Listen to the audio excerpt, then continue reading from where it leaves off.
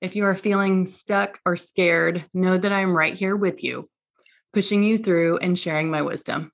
Enjoy the process, dig in, and happy action taking. Ready? Where do you start? Well, it's called Values First for a reason, so let's start there. Welcome to You Belong in the C-Suite podcast. You are ambitious in life and in your career, but something is missing. You want to bring more of your passion to what you do.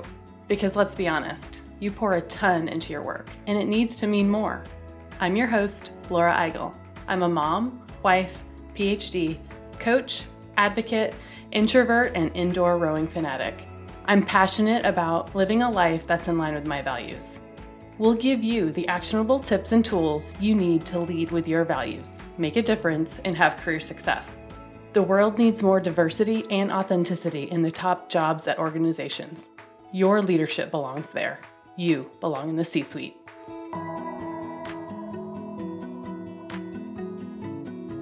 Hi there, friends. I am thrilled to announce that I've written my first book. It's called Values First: How Knowing Your Core Beliefs Can Get You the Life and Career You Want. I have poured my heart into this book with personal stories and stories from coaching clients using the Values First framework. Between the constant pressure of job performance and demands on your time, it's easy to lose sight of your values, letting them shift out of alignment. Those simple misalignments are keeping you from feeling joyful and fulfilled. Learn how to recenter your life and career around what truly matters to you in Values First. Values First will be launching and available for purchase on April 12th. I want to make sure that you are the first to know about every book launch activity that we have in store, including the minute that the book is available and every online and in-person book launch celebration. So stay up to date by joining our list at thecatchgroup.com/valuesfirst. That's thecatchgroup.com/valuesfirst. In this week's episode, we are celebrating because when this airs, my book, Values First: How Knowing Your Core Beliefs Can Get You the Life and Career You Want, will be out in the world. Let's get started.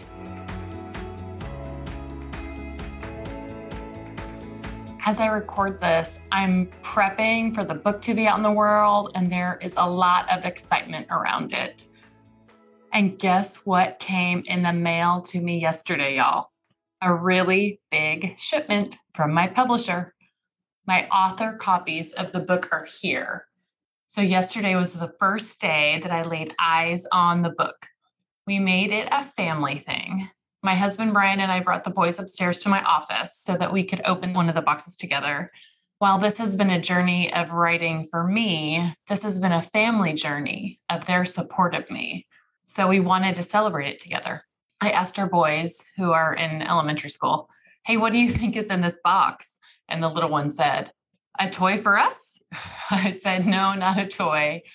Not often are we opening boxes together, so I can understand his confusion. But I said, no, these boxes have the book Mommy wrote. Cool, huh? And he said, oh, yeah, cool. Let's open it.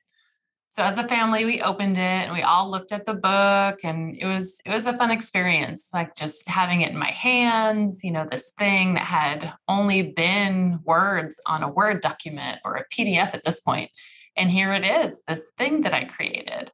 The boy said, cool, Mom, that's really neat. How many pages does it have? Do we have to read it right now? I said, no, of course you don't have to read it right now. I just wanted to open it together. So today I took more time to just dig into the book, to hold it, to have it in front of me physically. And I'm just so happy how it turned out, and knowing what it means that it will create action for others to live a life of their values. This is a tool that will do that. And I know it will, because it has for me personally and for the people that I coach. So today I'm going to give you a sneak peek into the book. I'm going to do a reading of the prologue and intro. And I'm going to be reading directly from a physical book that's in my hand. So if you want to find out more about the writing process, why I decided to write a book, I'd urge you to listen to last week's podcast, where Lauren Marie Plumbing, my book coach, and I sat down to talk about all things book writing. But let's get started. Prologue. Wearing a borrowed white Banana Republic blazer, I was queasy as I prepared as I walked into the job fair. I had just defended my dissertation in graduate school and borrowed $300 from my parents for a flight and registration fee to attend a conference in Los Angeles. I stayed with my childhood best friend, Helena, who lived in Pasadena. Helena gifted me the white blazer to wear for my interviews. Her mom had bought it for her, but she'd never worn it. The blazer still had the tags on it when she offered it to me, a price that I could never afford on my own. Putting it on, I hoped magically that it covered my anxiety and turned it into casual confidence. I was feeling very official with my white blazer and newly minted PhD. I had a few meet and greets lined up and went to the conference to apply for more positions. There was one job that I had chosen not to pre-apply for. It was for a small consulting firm outside of my hometown. They were looking for new PhDs with specific experience, and while I had the credentials, I didn't have the experience. I'd done some consulting work in my graduate school days, but never the exact things that were written in the job description. I felt like I could do the job and figure it out along the way. I loved learning, diving in, but I didn't meet the objective criteria, so I didn't apply. At the job fair, each employer had a box. And if you hadn't pre-applied for the position, you put your paper resume in the box to apply. There was a big piece of furniture with slot numbers representing the companies. I looked at this tall grid marked for employers. Would one of these companies be my first employer? Would I really get a job here? Would I get a second interview on site? Would I be able to make it through the day without throwing up? My nerves were getting the better of me, so I decided to make a lap around the conference. Getting the lay of the land, getting familiar with my surroundings, and doing some people watching have always been ways for me to calm myself a bit. I walked around the conference, seeing people rushing into rooms to hear a talk, seeing old friends reuniting with each other, and spying on others who were awkwardly networking. After people watching, I came back around to the job fair area and stared at the resume boxes. There I was, with the fancy faux leather portfolio my father had given to me to put my newly printed resumes in, standing there looking at the boxes. To say I was nervous would be an understatement. Opening my portfolio, I reviewed the notes that I took. Which box numbers did I want to put my resumes in? One copy of my resume hesitantly went into a box for a gig in Oklahoma, another for a job in New Jersey. With a quick scan of boxes, I found it. The box for the company I had chosen not to apply to. Because, I wasn't qualified for that one. I looked behind me and caught a glimpse of myself in the mirror. The white jacket gleamed back at me.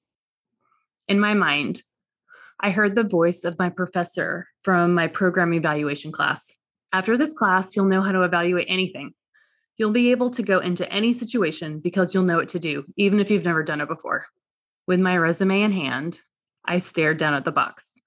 I loved to learn. I can figure this out, I thought. In that moment, centering in on what I knew was true, that I loved to learn and to be challenged. I knew what I had to do. I stared at my resume and then the box, and then the resume, then the box. I held my breath and quickly shoved my resume in. Then I ran out of there as quickly as I could so I couldn't change my mind. Such a rule breaker, applying for a job that I wasn't qualified for. Guess which job I ended up getting? That one, the one I almost didn't apply for. This is a book about knowing what you value and using that to get the life and career you want. Put your resume in the freaking box. Introduction. In business and in life, we are often told that the ideal type of leader is someone with the right executive presence and charisma to motivate teams. We are sold the image of a leader as someone who dedicates their whole life to work, going above and beyond everyone else, often being the loudest person in the room. That type of leadership didn't work for me, and I'm guessing it doesn't work for you either. I've spent my career studying, working with, and building the capability of great leaders in all sizes of organizations, from small businesses to Fortune 500 companies. In my research, I have found that what makes a true leader isn't how loudly you command a room, but how authentically you show up as yourself and your values. In this book, I share my experience with being the quiet one in the room amongst lots of ambitious, extroverted leaders. Throughout my career, my introversion has been both a strength and an obstacle to overcome. I studied personality and temperament in graduate school. And I'm not here to test you. I'm not analyzing you. I'm not here to tell you that there is a perfect profile for a leader. Hint, there isn't one. I'm here to tell you about what I've learned in my 2 decades of studying and working with high-performing leaders. I want to tell you that there's no one way to be a great leader, except to lead with your authentic style. When you show up authentically, centered in your values, you'll be more successful. I know this to be true for myself. You will learn how to do this through the Values First framework.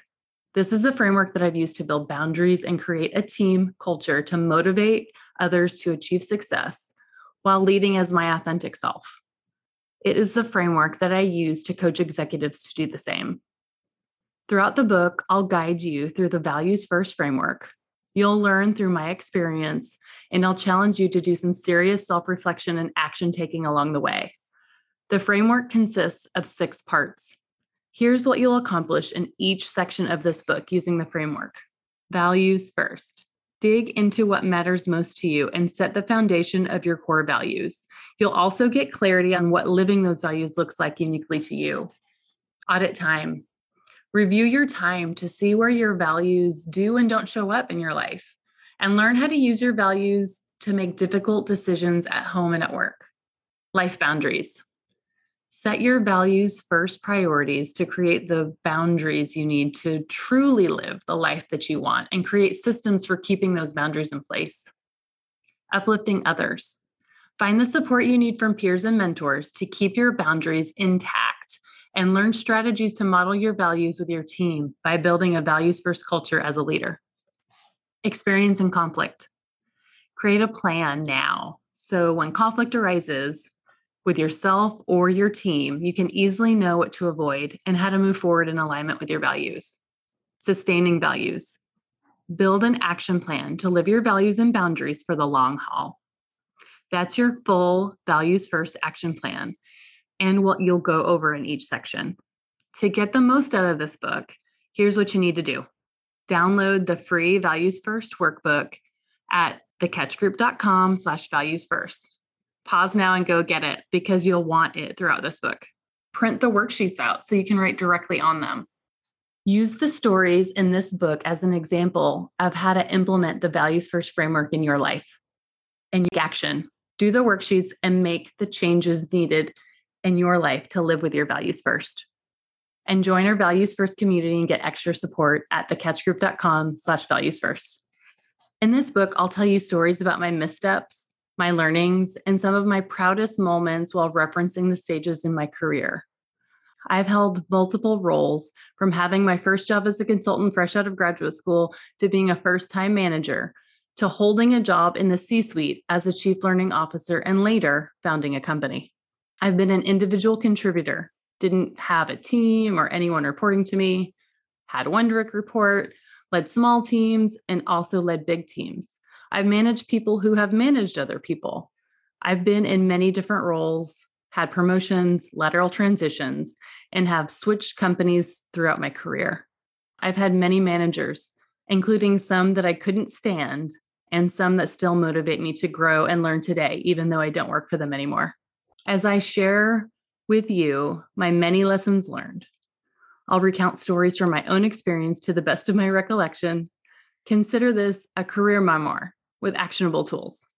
I've changed the names of some individuals and all companies to give them confidentiality. I'll use the below timeline to reference my career. Early career, first job consulting, individual contributor, and manager at a Fortune 50 company.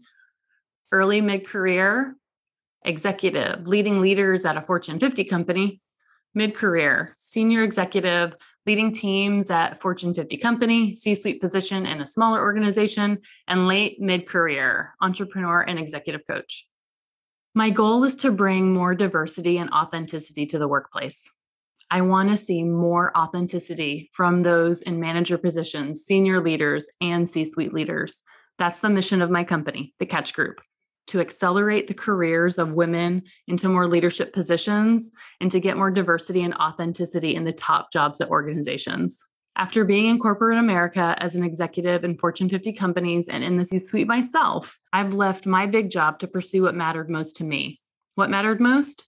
My values of growth, development, and advocacy to build a company that focuses on accelerating the careers of women. Every day, I get to coach high-achieving women, individually or through group coaching. The only way to make change and lead with your values is to do the work. The good news is I've made it easy for you in this book, outlining the steps that you can take and helping you through the full Values First framework process. Plus, I have support on my website, including a workbook, weekly tips, and my podcast, You Belong in the C-Suite.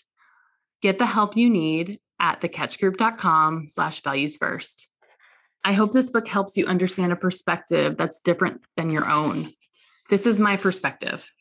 And let me tell you, as an introvert, it is both freeing to get this down on paper and also extremely terrifying that it is now out in the world. If you are feeling stuck or scared, know that I'm right here with you, pushing you through and sharing my wisdom. Enjoy the process, dig in, and happy action taking. Ready? Where do you start? Well, it's called Values First for a reason. So let's start there.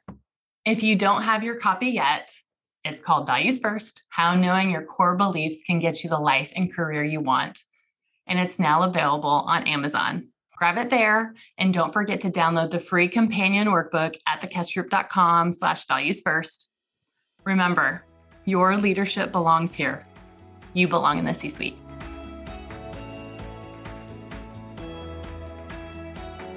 I want to thank you so much for listening to the You Belong in the C-Suite podcast. If you are enjoying this content, please remember to rate and review on Apple Podcasts. By leaving a review, you are helping others find this content. We will be featuring 5-star reviews on air in upcoming episodes. Editing and support for the podcast is done by S&E Podcast Management. To get more tips and tools to help you live a life guided by your values, go to thecatchgroup.com. Keep your boundaries and take care.